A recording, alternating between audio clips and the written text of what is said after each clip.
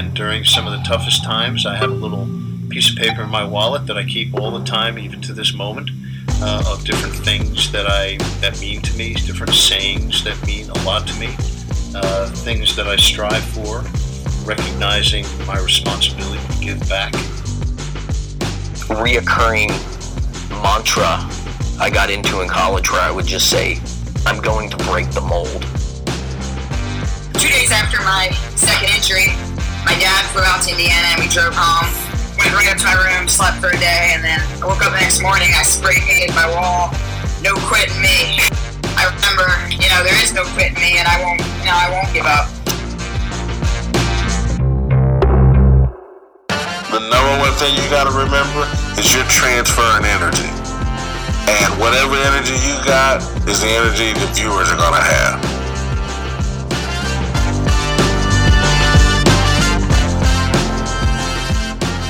You are listening to Intentional Performers with Brian Levinson, where we talk with experts of craft about their journey and what they have intentionally done to be their best self.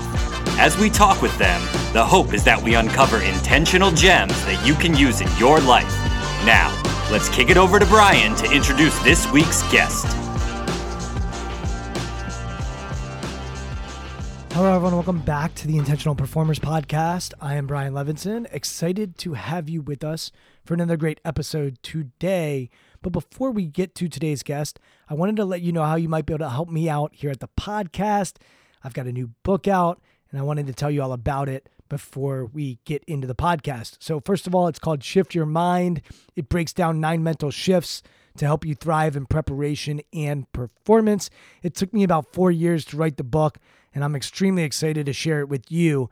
If you're interested in pre-ordering the book, you can do so at Amazon, Barnes & Noble, IndieBound. You can also go to my website, www.strongskills.co/book, and you can see all the links to figure out how to purchase it.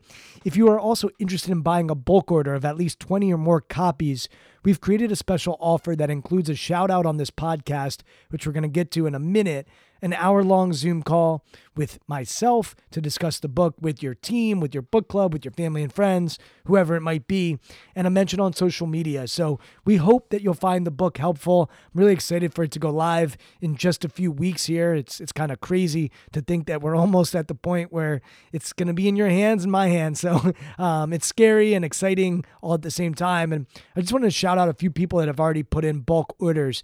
So Siena Men's Basketball is led by Coach Carm, and wanted to give Coach Carm a shout out. He's doing amazing stuff in a bunch of different ways, including beyond basketball. So thanks to Coach Carm for the support, and looking forward to chatting with your team in November to talk about how they could shift their mind. Nancy Bubis is an amazing real estate agent in the Washington, D.C. area and has an amazing team. She's formed a pretty incredible group that is number 1 in the region here in the D.C. area, 15th in the nation.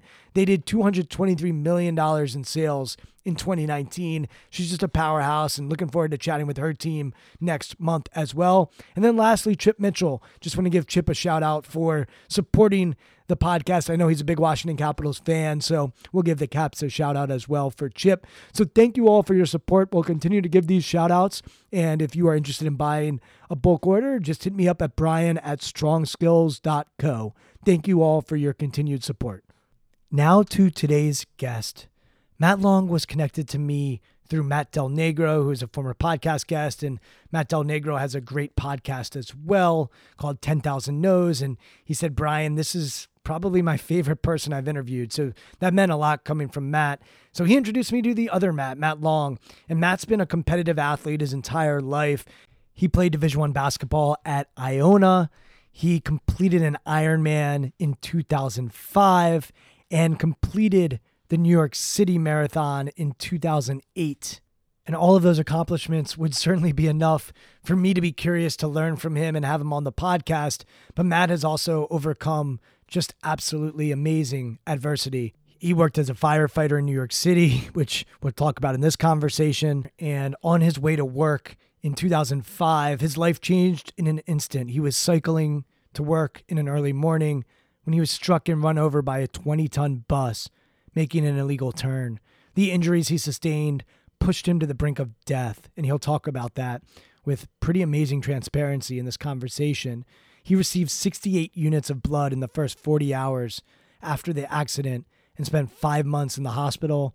More than 40 operations later, he finally began a grueling rehab regimen, and he was able to walk again. And that was 2005. And I said he completed the New York City Marathon in 2008. So, his story is just inspiring, remarkable. And I'm going to let him tell it because he's going to do a far better job than I will. But wanted to give you a glimpse on what you're about to listen to if you're not familiar with Matt. And I was just blown away by him. Also, toward the end of this conversation, we start talking about empathy. And one thing I want to note that may have gotten lost in translation is I believe that empathy is really valuable. I had Megan Phelps Roper on the podcast, and she has an amazing TED Talk about empathy. And I remember asking Megan at the end, when does empathy go too far? And she mentioned when violence is involved and when people are performing violent acts. And we live in a hostile, really interesting time right now. And so I just want to note that I'm a big believer in empathy, but I also believe that there comes a time where you have to stand up to people, especially if they're threatening others in a hostile manner or in a violent manner. And so Megan has taught me a lot over the years, and I just wanted to share that as a primer for this conversation. Other than that, though, you're going to love listening to Matt and learning his story. So without further ado, I'm so excited to present to you Matt Long. Matt, thank you so much for coming on the podcast. We were connected by another Matt Del Negro, who has a different background than you, but also some similarities to you. I think you're both Division I athletes and both were involved with a bar at some point. And so I'm excited to chat with you basically because Matt Del Negro said, hey, this is the best guy that I've interviewed, and he's interviewed a lot of different people. And then when I looked into your background and your story, I said, yeah, I think he's going to fit the podcast pretty nicely. So this should be interesting and fun. And I know I'll learn a lot. So I'm excited to chat with you. I actually wanted to start sort of going way back and get a sense of what life was like for you as a kid, your upbringing. I learned a little bit about it when you went on Matt's podcast. I know you have a big family, but talk about what life was like for you as a kid. Hey, Brian, thanks for having me on. So I'm the second oldest of 9 children. So I grew up in a very big family. 7 boys, 2 girls is the split. There was never a shortage of someone to play with, fight with, or never a shortage of enough people to put a team together. We could field a baseball team, baseball field. Life was, was pretty ordinary, and just running around, hustling, bustling. We grew up in, most of us, we moved in our life only once, but most of us, the older 4, grew up pretty much in East New York, Brooklyn, a place called Cypress Hills, where I remember as a kid, roller hockey in the street, stickball. I mean, they don't even know what stickball is anymore, but stickball, playing different games in the streets, Skelsy, Man of War, all these different kind of things. So a very active childhood, outside of regular in-school sports, basketball, and it was just basketball and baseball back then. Maybe a little football in my family tossed in, but not much more than that. The best thing about growing up with so many of us is my mom and dad did a really good job of I guess hiding what the truth or the facts really were, or of how the family was doing. So as a kid, I had no complaints. I never complained about what was on the table for dinner. I mean, I complained about what I was forced to eat, but I didn't know that there was a hardship getting it there. My dad owned a small ice cream parlor. Every Wednesday after school, at half day, we're a Catholic school. At half day on Wednesdays, went right to the ice cream parlor, get free ice cream. Sundays after church, right to the ice cream parlor for breakfast and ice cream. So as far as we were concerned, we were not only pretty popular in the neighborhood because of the ice cream store, but everything was really good growing up. It's not until you get older you find out the hardships they had. I was texting with my friend last night who their family did, they would do the wholesale ice cream in the area. And he ran in 2nd grade. His name's Paul Berliner. Shout out to Paul.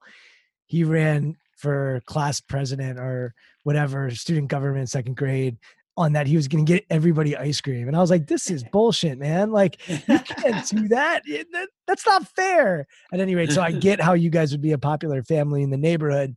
Nine kids. How do you think that impacted you? How do you think that shaped the person that you are, having that many siblings? Oh, wow.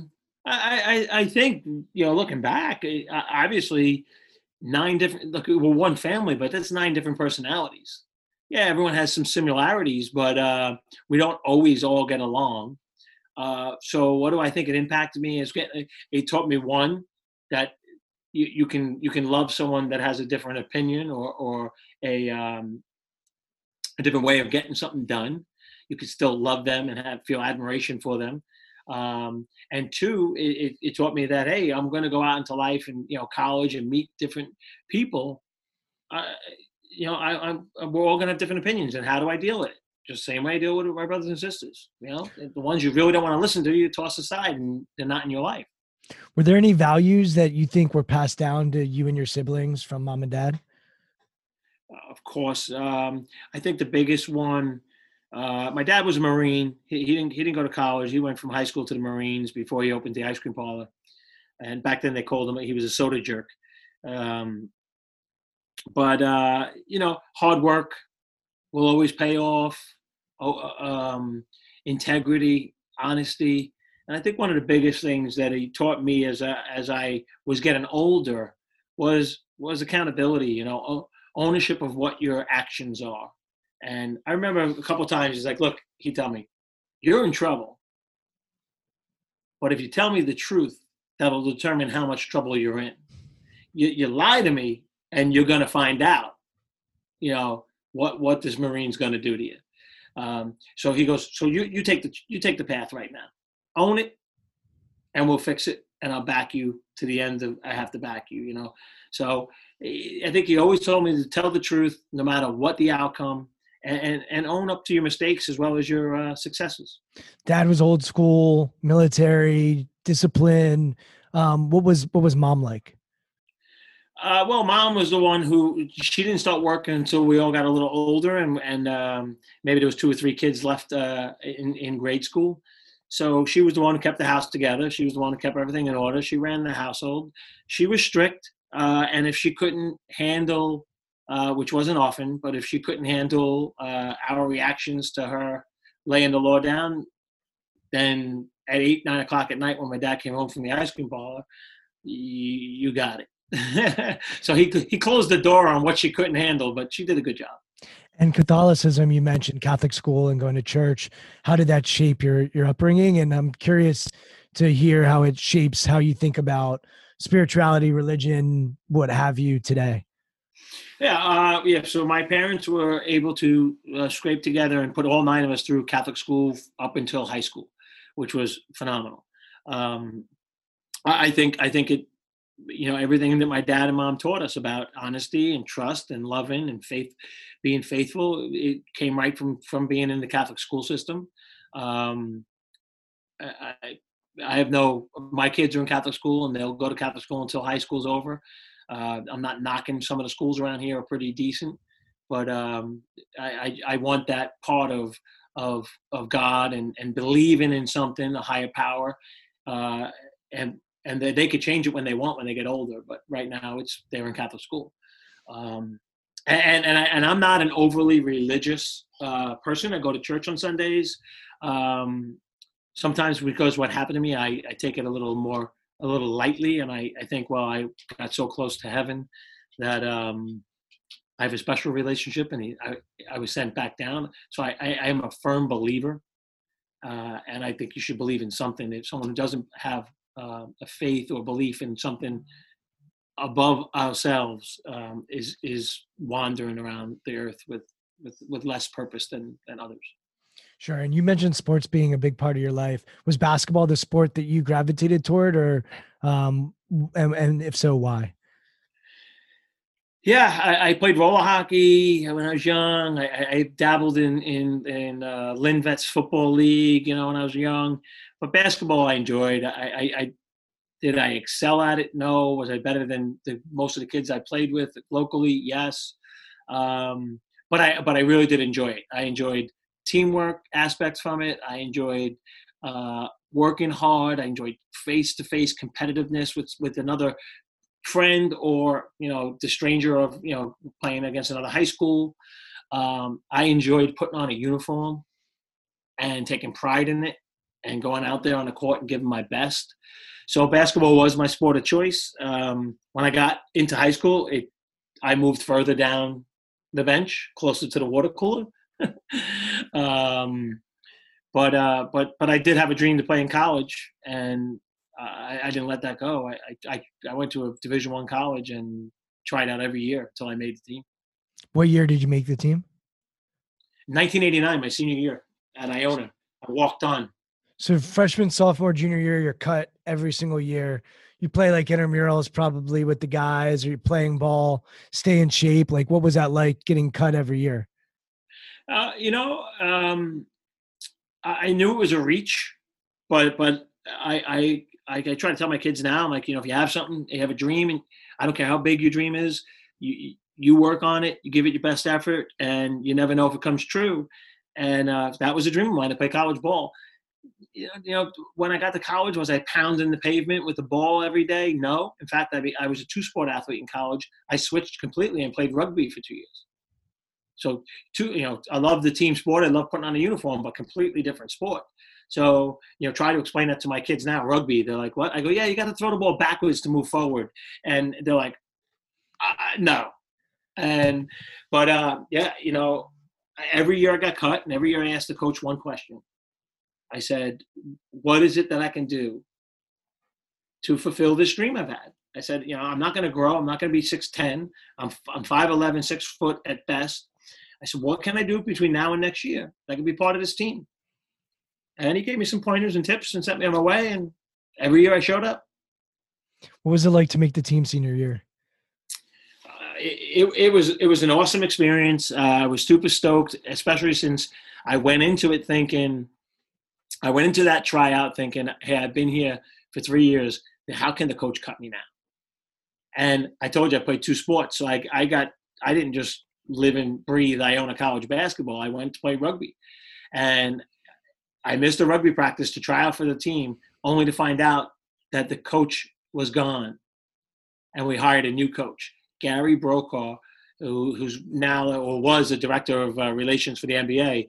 He came as an assistant from Notre Dame to the head coach at Iona, and he made it flat out clear he didn't want a walk-on. But I guess NCAA regulations say you have to have the tryout to offer it and see what happens. You don't have to take someone, but he had the tryout, and I was like, oh, man, this guy doesn't know who I am. He doesn't know I've been here for 3 years. Like, everything just went down a notch. But, I got lucky to make it through his tryouts and get put on the team. Why do you think he gave you an opportunity? It reminds me of like the story of Rudy Rudiger, where it's a little different because he's on the team, but there's this promise that he can dress one game, and then the new coach comes in and they all have to lay the jerseys down on the table and say, he can take my spot. He can take my spot. But like, so this new coach comes in, you're not on the team. Like you're just a senior that's trying out for the team. Why did he give you an opportunity to make the team? Well, he did give me the opportunity, and he did give it with a disclaimer. He told me flat out, you are never going to play. But why do I think he afforded me the opportunity? And I'll tell you, our tryouts were very peculiar. So he got about 20, 24 guys that show up for tryouts. And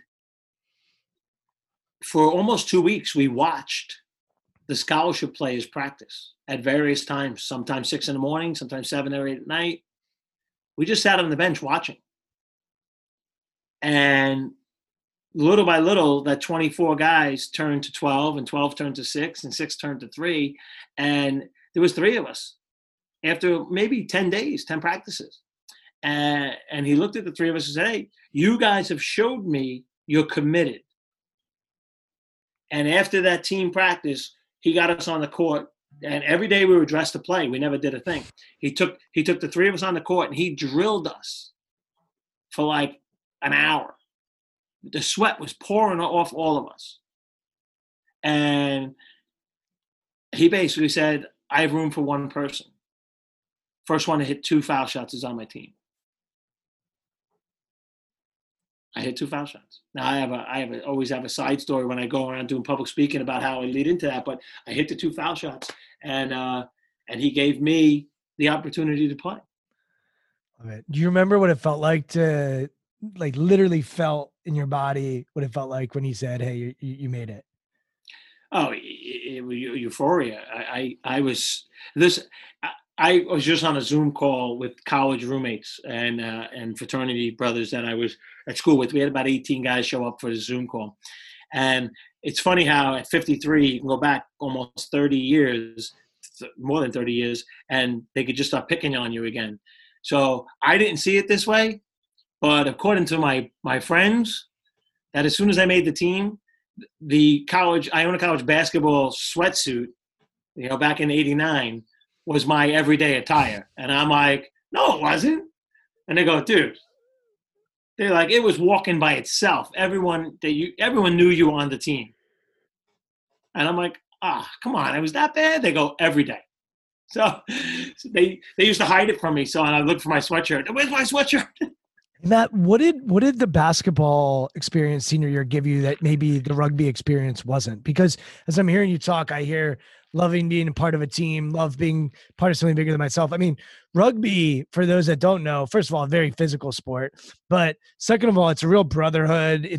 There's like a drinking culture that comes with it. There is a brotherhood. Like, that's what I would probably call rugby. What were you going to get your senior year in basketball that you weren't getting from the rugby team? Well, I'll tell you something that I don't talk about often because it's you'll never find any records of it. But yes, there was a drinking culture that goes with rugby, and it was probably more prevalent in the earlier days in rugby when rugby hit the States. And for fact, like, I own a college rugby was club rugby back then. Now we're one of the top 10 teams in the country. So I'm sure there's still a drinking culture, but it's not like it was. So long story short, my senior year of rugby, the fall season, we played Fordham, our rival from the Bronx. And at 2 o'clock in the morning, I was still in my rugby uniform and being put in the back of a police car because I was just stumbling home drunk. So that was like 2 nights before basketball tryouts. And I said, yeah, maybe I need another path. So basketball might have pulled me from the brink of going down a bad road. It was all good. I mean, my rugby guys asked me to come back. They said, you're not going to, they knew I wasn't going to play, but it was a dream of mine to play college ball. So what it got for me, to be honest with you, was I now I'm looking at a different picture. I'm not playing pro ball. I'm not going to play in Europe. But I'm a part of a team of very talented, young, scholarship D1 basketball players. I'm going to different universities to see big games, and I got the best seat in the house. We played Seton Hall that year. They had Andrew Gaines, Pookie Wennington. We had a guy who transferred from NC State who went on to the NBA, Sean Green. He's just an awesome guy and a good friend. The end game for me was I left Iona College as a average student, but on my resume I said I played Division I college basketball, and every job that I went for down in Wall Street afterwards offered me a job. It's interesting. I just finished interviewing Andrew Hawkins, who played in the NFL for 7 years and now does all kinds of stuff in marketing and communications and entertainment. And he talked about, he knew that football was a business opportunity for him, that if he leveraged it the right way, that when he went to go interview for jobs, if they were going to decide between him and Joe Schmo, that him playing in the NFL would give him a leg up. So it sounds like you also had that figured out at that age. What did you want to do? What was the vision for your life, career path at 21, 22, whatever you were, senior year of college? I always thought I would wind up in Wall Street in some aspect. I studied accounting in Iona. I didn't particularly like being an accountant. So I thought I'd find myself down in Wall Street somehow, being a trader or a stockbroker.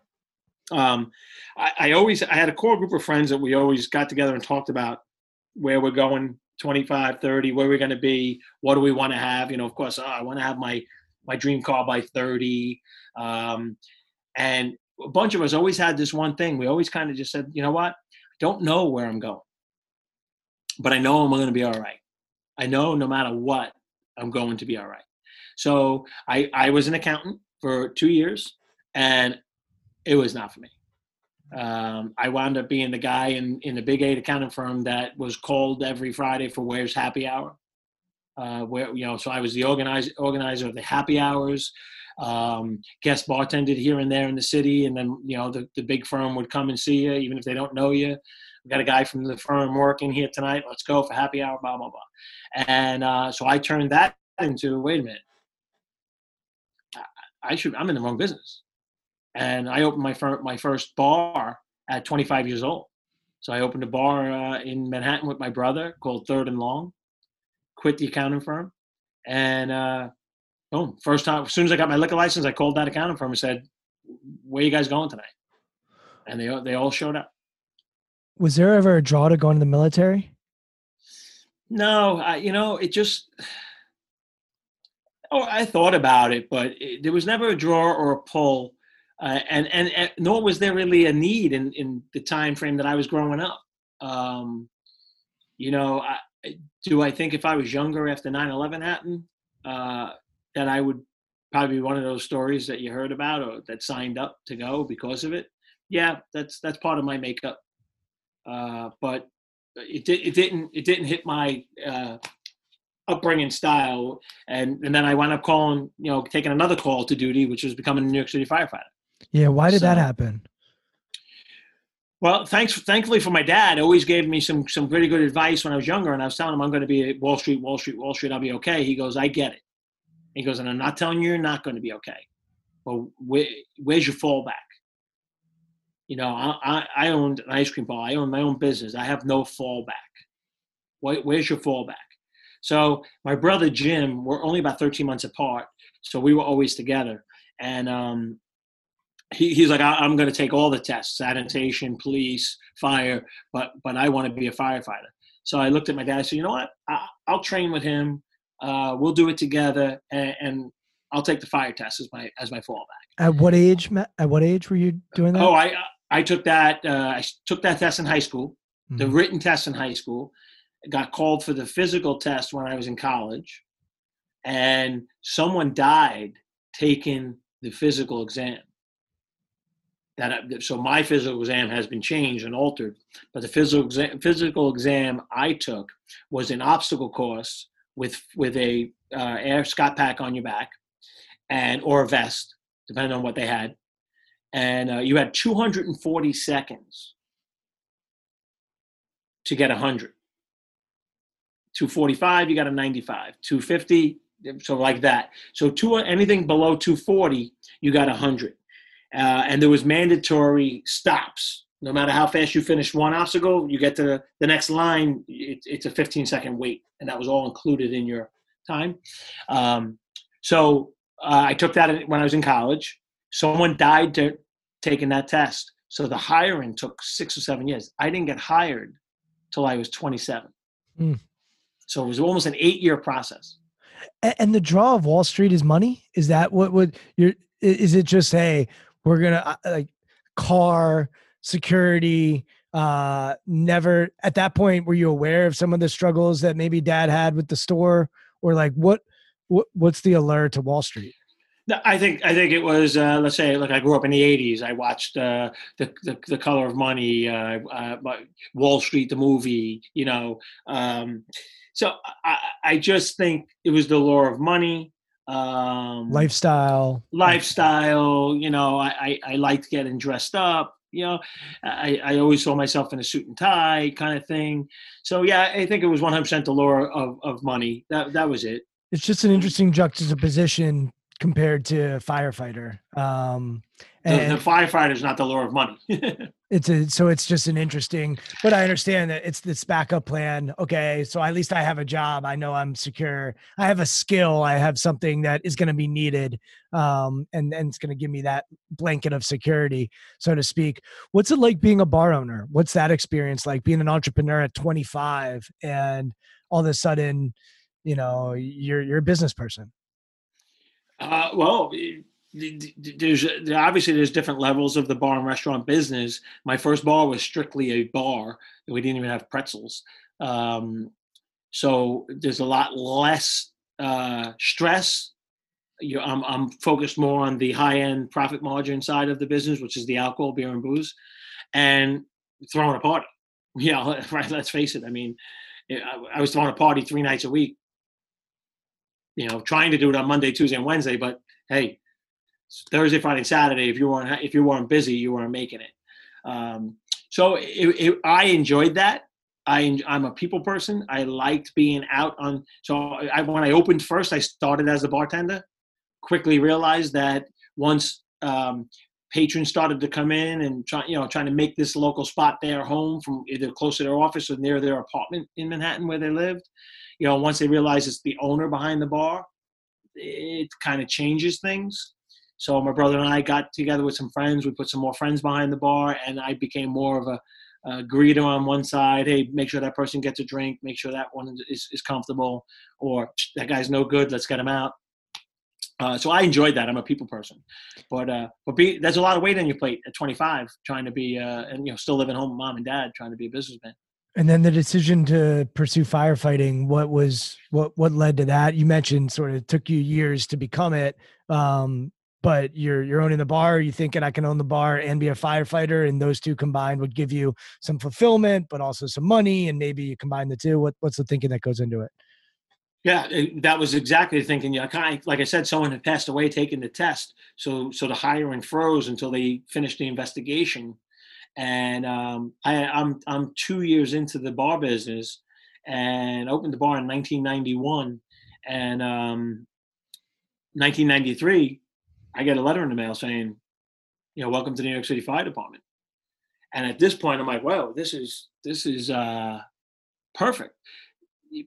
Fire department, at least back then, there was a lot of levity with what you can do outside of work, and I was allowed to own and operate a business. So I said, this is perfect. And my brother Jim knew now that he was going to get called. I had edged him out on the test just a little bit. So he was going to get called maybe 6 months later. And I said, Jim, I'll remove myself from the bar, go into the academy, do my first year of probation where you can't do anything. And then when it's your turn, I go back to the bar. And that's what we did. And it was a perfect combination. Any fears back then? Any concern about doing that job? This is pre 9/11, and I'm sure we'll get to 9/11, but any sort of fear in fighting fires? And I'm just curious to get to know your mindset as you're doing that job. Well, look, first of all, it was 1993 when I got hired, and that was 93. That was when the first attempt to blow up the World Trade Center happened. I didn't think much of it. When I got in and started learning what the job was about, yes, there's a fear factor. I would tend to challenge anyone that says they're not afraid. If they're saying they're not, it's because they're trying to be cool. In my opinion, there's a thing called fear. Controlled fear is what is your checkpoint to keep you safe. Then there's blind courage, is it's going to take you down a road you don't want to go down because it's just not safe. So I tell people, look, be as safe as possible. If you are afraid, maybe that's your internal checkpoint to say, wait a minute, maybe I've gone down the hall as far as I should at this point. So yeah, there's definitely a level of fear in it. And I think you'll hear the Navy SEALs tell you that. You'll hear Army Rangers tell you that there's a level of fear. What's your mindset in training and prep compared to when you actually get the call and you're going into a building that has a fire? Is it the same or is it different? Talk about preparation compared to performance and how you think about that. So I think obviously when you're training, you can be more focused. Let's just call it, there's that magic eraser there. If you so every day we would drill, every shift, I shouldn't say every day. So in the morning, the day shift, you'll drill, whether it's before or after lunch. The night shift, you'll drill before or after dinner. The captain or the senior man in the house will pick a topic and say, okay, this is what we're going to drill on this week. So when you're drilling, it's obviously, oh, okay, Matt, what would you do here? Okay, decent idea, but no good. So we take the magic eraser and we go back and repeat. Now, when the shit hits the fan, the bells go off and you're going, you don't have that magic eraser. So you have to rely on what you did in training, but you never know you can't prepare for actually what you're going to see. How the fire spread, what was a weak point, what was a strong point, the safety of a building. Okay, we have a building 5 stories tall. It's a wood structure. There's a flat roof. Let's go up there and do it. Next thing you get up on the roof and there's holes in the roof. The landlord didn't take care of the building. So, you adapt you take pieces from your training in real life and adapt to what the situation is at hand. You mentioned the SEALs and the Rangers, and I've spoken to a few of them on the podcast. And one of the things that is interesting to me is how they debrief. And after an event occurs, how critical they are. Did you guys have a debrief process after a live fire? And what would that look like? Always. I said, first of all, depending on the severity of the job or the depth of what we just went through, whether it was an elevator emergency or an actual work and fire, or what we call an OSW, occupied structural worker. That means it's buildings occupied by tenants, and it was fire. We would always get together. Now, if it was really, really like something really big happened, it's immediate. Everybody wash up, get in the kitchen, and we would tell the chief we're taking 2 hours. Now, that 2 hours was for cleaning and getting the rig ready for the second or next time we get called, and then cleaned up and go over what we just did. So what would it look like is basically I was in a double house, a truck and an engine. The engine guys are the actual firefighters. They come in with the hose, they follow up, and they're putting the beast down. The truck guys are doing more ventilation and search and rescue. We would go over every position, start with the first guy. What'd you do? What'd you see? Now, in the ladder company, which I was in for my whole career, there are 2 positions that operate alone. At least it's changed a bit since I'm gone, but they usually operate alone. And that's the outside ventman who has got to get to the rear of the building and be eyes for the rear of the building for the ones who are going inside, and the chief out in the street. And then there's the roof man. His job is to get to the roof. And that was one of the things when I first got on the job. I was like, you're the roof man? Nothing stops you from getting to the roof. We need to see all 4 sides of this building. We need to hear from you quickly.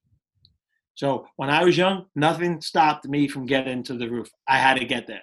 And you could have to go six buildings down until you could break into the other building, climb their stairs, and then hop over 6 parapets to get to the fire building.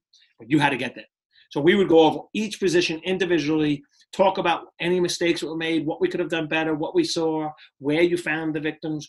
Oh, hey, do you guys know that these big TVs are coming into sight now? Back in 91, no one had plasma TVs. Now they're plasma TVs. They're falling off the wall during a fire. That's a hazard for us.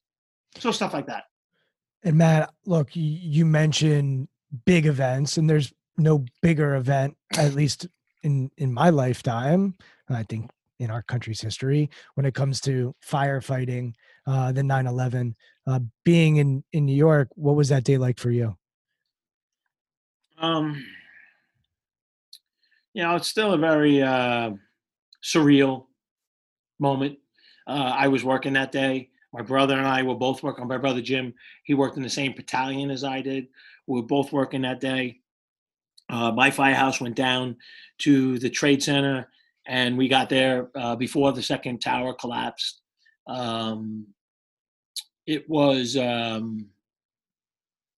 it's nothing I ever want to go through again. It wasn't as gory as we would have thought. Personally, I didn't see anything. I didn't see any blood. I didn't see any body parts. I didn't see anything because everything was just decimated. And just think about going there at 8:30 in the morning and not leaving until 2:33 in the morning. And, as the day goes by, each hour you're getting a message of who's missing, who they're looking for. And it's just name after name after name. And not only of my fire department friends, I happen to just live like Rockaway Beach is blue collar USA. It's all cops, firemen, garbage guys. It was just awful, A number of Wall Street guys that I knew gone, cops and firemen gone. It was one day that I guess if I wish I could go back and have not happened, that's the day I would have it done. How has it shaped your life? Well, it did two things for me. One, it sent me post 9/11. I this is the first time I ever sought professional help, psychological help. My bar was still open. My business, I actually owned 3 bars at this time, and with friends, and I was drinking too much. So it changed me for bad. Took me through a journey where I was no longer happy. I got out of shape. And quite frankly, I guess what I really did was stop dreaming about things I wanted to do and was just burying everything in the bottle. It took a while. But when I had a little mindset shift and wanted to do better, I wanted to feel better about myself. That happened, thank God. But little did I know that it would also set me up for success the next time that I felt that I was falling into depression. We'll get into more of your journey, but what were your dreams prior to 9/11? Like, what were you thinking you wanted to do that all of a sudden you weren't thinking about as much? Well, the funny thing is that even though I didn't play much in college on the basketball team, when I became a firefighter, little did I know that they had, New York City had a fire department basketball team. And that afforded me staying in shape, playing ball, took me all over the world. I played in New Zealand, Australia, Canada. And I would go to these police fire Olympics. So I always had the passion to compete, and those were my dreams, to keep it up, as well as being a successful businessman. That's what I wanted to do, open another bar and have all the things I could. After September 11th, things changed. Lost a lot of really good friends. And when I decided to pick up the pieces with myself and say, all right, what was I doing? I did this life audit or inventory check of what I call, and I said, what was I doing, 5 years ago, 4 years ago, 3 years ago, when I was happiest? Like, why am I in a funk right now, and compared to why I wasn't in a funk 5 years ago? And what came to me right away was I wasn't dreaming. I wasn't setting goals for anything. So here I am, 36 years old when 9/11 happened. And I said, okay, I got to set some goals for myself. Basketball is out. I'm not playing basketball anymore. I'm slow. I'm getting older. My back hurts, blah, blah, blah, blah, blah. I had all these excuses. But I did realize that as a firefighter, that's something I wanted to do for 20, 25 years of my life. And I never had aspirations of studying. So I wanted to stay at 43 Truck. Where I worked, and I said, I'm the best tool in the bag. my body, my own health. So I said, all right, let's get some things in the works. So I started training again. I started running. I want to do a marathon. I want to do a triathlon. Let's see how far I could take this. And little by little, the weight started coming off. The strength started coming back. The back didn't hurt anymore. The smile was coming back to my face. I was having beers. I didn't stop drinking. I said, but I was having my beers as oh man, that was a great 10-mile run. Let's go out for a couple of beers. It wasn't, I'm miserable. Let's go out and drink my face off. So life changed quickly. Smile came back. I was happy going to work, and I was getting into the best shape of my life. So that was awesome. And that's what's one of the things I realized you need to always do is you always need to have something to look forward to, big or small. Was there someone or something or some night that was there like a watershed moment that occurred that said, gosh, I need to go get help? Or was it just cumulative and eventually you just said, hey, it's something I need to do? At that point, it was just cumulative. It was just something like, hey, what's going on here? And then the line was thrown into the water by my friend who said, hey dude, why don't we raise some money for the Leukemia Foundation and do this triathlon? And I was never backing down from challenges. So I said, hey, dude, I'm in. I just need a bike and I need to learn how to swim. So he's like, okay, let's go. All right, Matt, I want to pressure test this a little bit with you. We're right now going through the coronavirus situation, and I've interviewed a lot of different people with a lot of different experiences. And one constant that I hear from a lot of people that have done pretty awesome things in their life is that when they're facing adversity, they think about others and how they can help others. And I'm thinking of you during this time where maybe you're dealing with some alcohol or depression or whatever you want to call those challenges. What helped you focus and set some goals was actually something that would raise money for somebody else, and go to a challenge for somebody else. And for people that are listening to this, that's been something that I've come to realize, that like when I'm struggling, just try to help other people. And I think a lot of times that can be a path forward for us. And I think for right now, there are people that have health issues, there are people that are dying, there are people that are losing their jobs. And it's hard sometimes to not go into woe is me, but a lot of times, and I'm not putting myself in any of those people's shoes, I just know that happiness and helping others are correlated, and there's research and science to back that up. So it's just an interesting thought as I'm hearing your story. And then training for the triathlon and competing and all that stuff. Tell me about that and what that's like. Well, I agree with you 100% on all that stuff. You don't know how much good you're doing for yourself when you do for others. When the end result is, let me take care of this person or this cause, and it's done. And at the end of the day, right? At the end of the day, you go home, you go, wow, I feel really good about myself. So I agree with that point that you made. And getting to the triathlon, it's the same. Even though it's an individual sport, sometimes when you're doing endurance sports like marathon or Ironman, it's not about race day. I wanted to do the best I could. I was a competitive person. I said, but I trained with 10, maybe 15 people that we met every morning in Central Park. We met at a pool. We met Saturdays to go for long bike rides. The triathlon community, okay, guys and girls from all different walks of life, firefighters, Wall Street, nurses and doctors, became my social circle. And instead of going out late on, and I'm in the bar and restaurant business, so I wasn't out till 3:30, 4 o'clock in the morning on Friday night because I had to get up at 6 because we were going for a 100-mile bike ride. So I'd meet that crew for happy hour. So the camaraderie, the team aspect came in the form of training.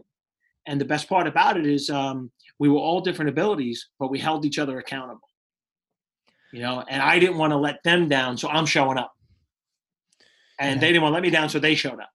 You just hit on, like, there's purpose, there's camaraderie. These are all the things that, if you're looking for a meaningful life, I mean, I just think that there are commonalities that we can all strive for. We're designed to be social beings. We're not designed to be in isolation.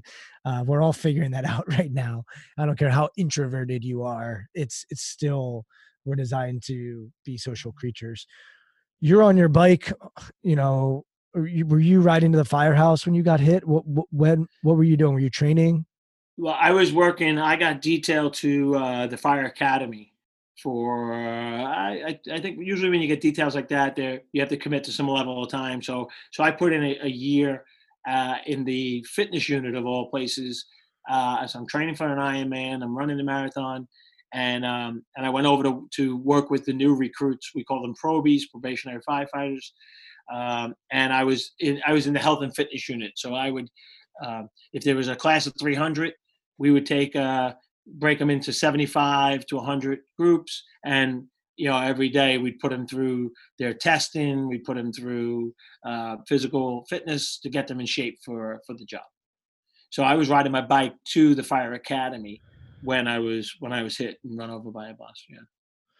And feel free to jump in as much or as little as you want here, but I'll fill in a little bit of the gaps. You get hit by this bus and you have less than 1% chance of survival. And look, I think everyone always says adversity is an opportunity to learn and grow. I'm a big believer that it's not the adversity, it's the reflection on the adversity that actually is where you learn. There are plenty of people that have something awful happen to them, a fluke thing, and they don't learn anything from it. And they don't actually get anything from it. So I'd love to just get into your head as far as what that journey was like. And I think sometimes we sugarcoat adversity and like we forget about the physical, emotional, mental, spiritual toll that trauma has on people. So I don't want any of that to get lost in this conversation as well. But I would just love to know your experience and learn from you a little bit. Mm-hmm. Well, I like to, I think the word itself is sometimes overused. And I like to put a different twist on it because the word is always followed by overcome or precedes overcome. I overcame adversity. Oh, she overcame a lot of it. Well, I say bullshit. Okay. I said, I was run over by a bus. Okay. My injuries are my leg in adversity. I had to learn to live with it. So I like to tell people it's not about overcoming adversity, except because adversity comes in all walks. It comes in all directions, all different ways. I minimize it to a broken toe to you, Brian, is going to be different than a broken toe to me. So let's just say this. Don't overcome the adversity. Don't try to overcome it. Accept the adversity and learn to live with it. We can go down 1,000 holes for what someone may call adversity. The way they were brought up, the color of their skin, the injuries, the illnesses, the abusive parents. It's overused, especially when it precedes overcoming. You don't overcome adversity. You learn to live with it and you do the best you can. And that's what I did. I still walk with a limp. I still have problems going to the bathroom. I still have things that are issues every day that you and everyone else may take for granted. But guess what? I get up every morning and I look at the day like, what are we going to do? How are we going to get things done? Just some days I tell my family, I'm sorry, I'm not making it because my system's not working for me today. But it doesn't stop me from thinking positive. It doesn't stop me thinking that I'm not going to get something done and enjoy my life. What's different about your mindset today than 20 years ago? Well, I guess 20 years ago, I never thought I'd be in this situation. I remember I told you early in the talk that whenever I was with my friends, we talked about, college kids and we talked about what we were going to do in our lives. And I said, I'm not sure, or he said he's not sure, but we all agreed that we were going to be okay. So I guess I always had that everything's going to be all right mindset. But now it's more driven.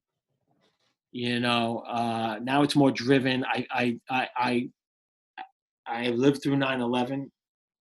Mental adversity right there. That's not going away. That's still in my heart. I put a tattoo on my arm about it, a tattoo on my leg about it, that I live with that. And then I get run over by a bus, have to teach myself how to walk again, 43 different surgeries, have to teach myself how to go to the bathroom again, have to do all things that you take for granted. and I'm still pushing myself. I'm still pushing the limits. So I think what's different now is just it's more of a driven, proven mindset of if you have the right attitude, anything is freaking possible. There's also, I've had on a number of people who have faced death in the eyes. You mentioned sort of having, like, you're on your way up and you come back down. During this time, a lot of them have said, like, yeah, I know that I could die tomorrow. Like, there is a their event.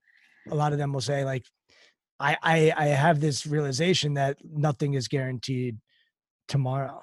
Do you have that? Do you have that sort of thought? And think about coronavirus, because there is now, everyone's feeling it a little bit like, oh, wait, I might get this tomorrow and I could die. The reality is we all could get anything tomorrow and die. We all could get hit by a bus tomorrow. It's like a phrase. Is that something that's new for you? And when I say new, I mean, like post-accident.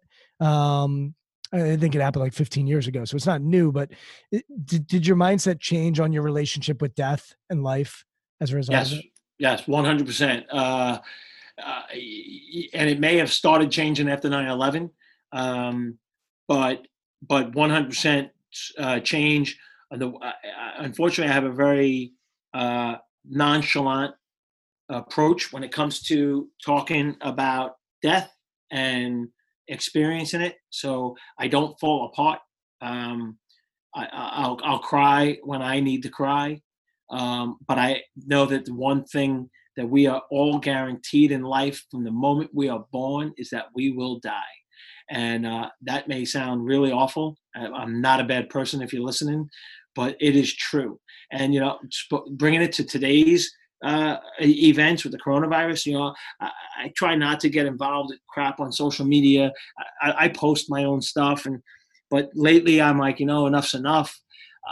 I'm listening to both sides of the story. I'm hearing what's coming down from our government and the people they decided to believe in, but I'm also looking at people who say, wait a minute, I've studied 20 years in epidemiology and biochemistry, and I don't see it that way.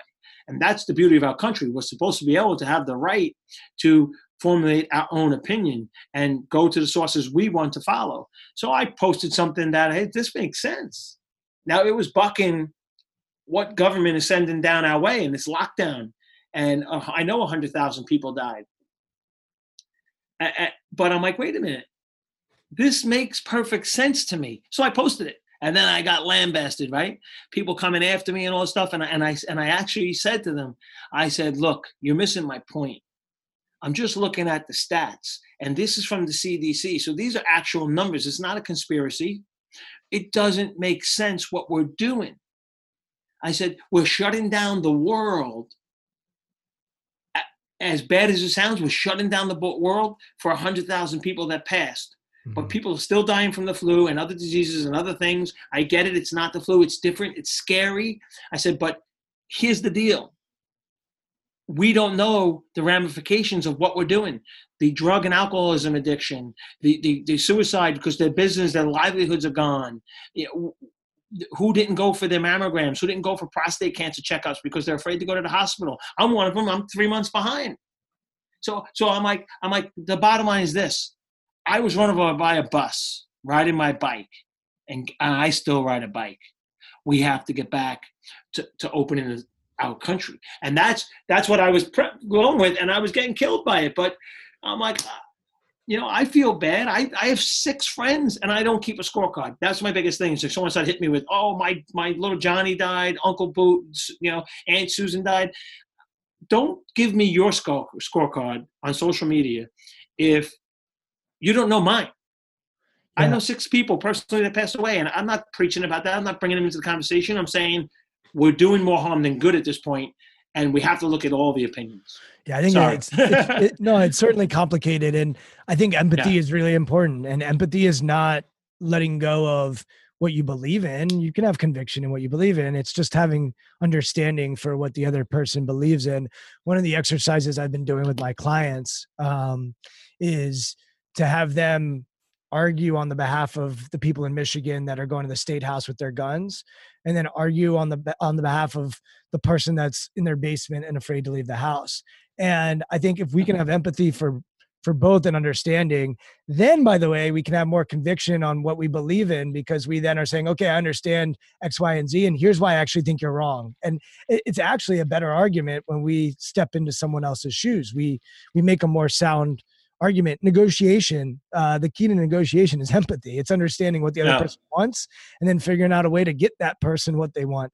So rather than, the politics are the politics and the beliefs are the beliefs, like for me, what I'm most interested in, and maybe we can start to wind down with this, which is that notion of life and death, and your capacity, having faced death, to realize, okay, I've faced death. Now I'm going to step into life, and this is what life looks like for me. And this is what living is going to look like to me. So I'd like to finish with, what do you intentionally do to make sure that you're at your best on a daily basis or a weekly basis or an annual basis? Like, what are the things that you do to make sure you're mentally, emotionally, physically, spiritually where you need to be? Well, okay. Well, first of all, I put trust in my faith, and I do believe in God, and I trust that He is in charge of my path. Okay.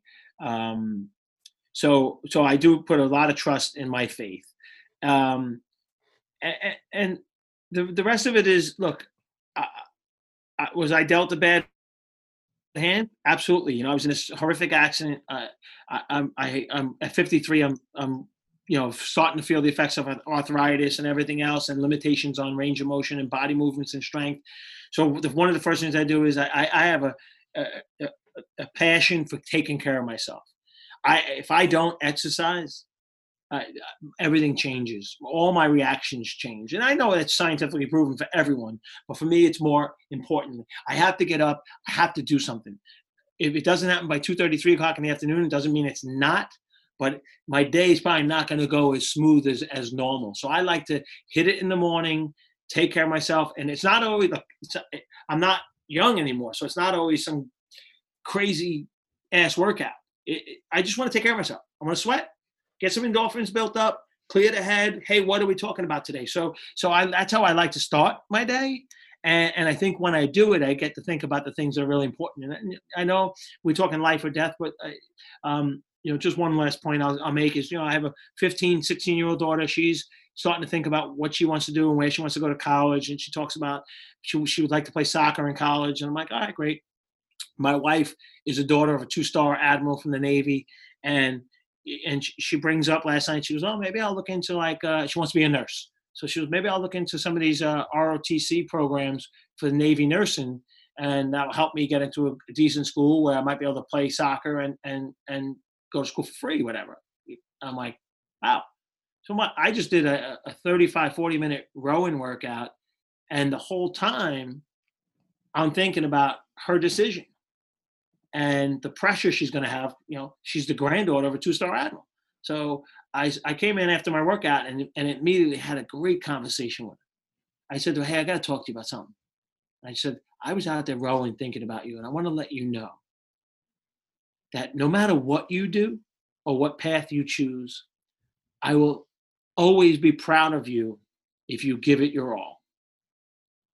You're going to get a lot of opinions from the family about what you're looking to do. I said, but if you tell me you want to be an actress, you're a senior year of high school, and you're not going to be a nurse, and you're not going to go the ROTC military route, give it your all, and I'll be proud of you no matter what.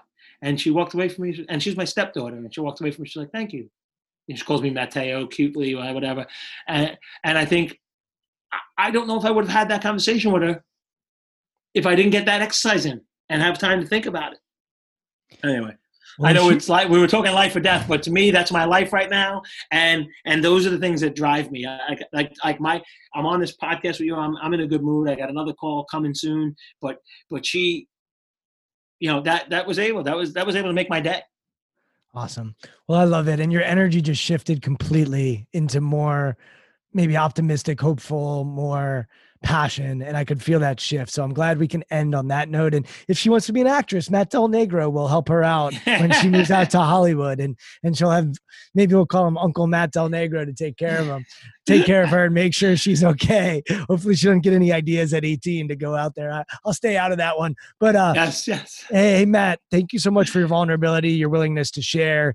You've seen some things in your life, and your willingness to share and open it up is certainly an inspiration. I'm sure you hear that all the time, but for me, it's the inspiration comes from not what happened to you, but how you're going about your life and how you're talking to your stepdaughter. And I think all of us think that we have to have something massive happen to us in order to live our life with purpose. And I think you're actually representative of not necessarily that, and how we can do that every day. And that we don't have to wait for us to experience 9/11, some catastrophe, or get hit by a bus to connect with the people we love and to connect with each other.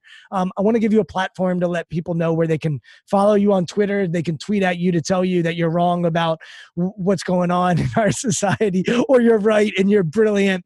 But where can they find you on social? And then also, I know you do speaking gigs, and obviously that's complicated right now, but if people want to learn more about what you do, how you do it, and get connected with you, what's the best way for them to do that? I appreciate that opportunity. So I'm 43long_Matt, and that's on Twitter and Instagram.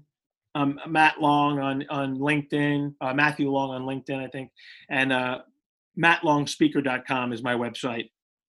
I'm doing, I do have some events booked for the fall, which we're holding, hope that they'll happen. If not, I have kind of opened up the possibilities of just appearing virtually like this in a Zoom conference or a Hangout. And I did 2 of them this month, which were actually pretty good.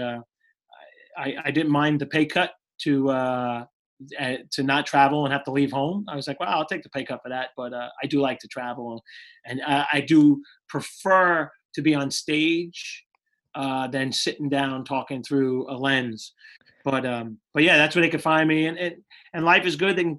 I'm open. I like opinions, and I just think that I'm very hopeful that everything's going to change and go away. But I hope it's sooner than later for the small peoples. I do too, and hopefully we can grab a beer and talk about all things, both yourself and myself. I'm on Twitter at Brian Levinson, Instagram intentional_performers, and you can listen to all these conversations at intentionalperformers.com. Matt, take us home. Well, you said that. You know what, that'd be awesome. And I know I did my research on you. You're a Redskins fan. Yeah. How'd you find that? Where is that present? I listened to one of your podcasts. Are you a Giants fan? No, I'm a Jet fan. I'm a loser. Yeah, I'm a complete loser. But I married a Redskins fan. Oh, good for you. Good man. And we fly a Redskin flag come September, and the whole neighborhood drives by. They go, "What are you doing?" I go, "It's the wife. It's the wife." So she was a Navy brat, so she moved around, and she lived down in Virginia and DC. And she's like, when the Redskins were good, 94, 93, whenever they won back there, and she's a Redskin fan.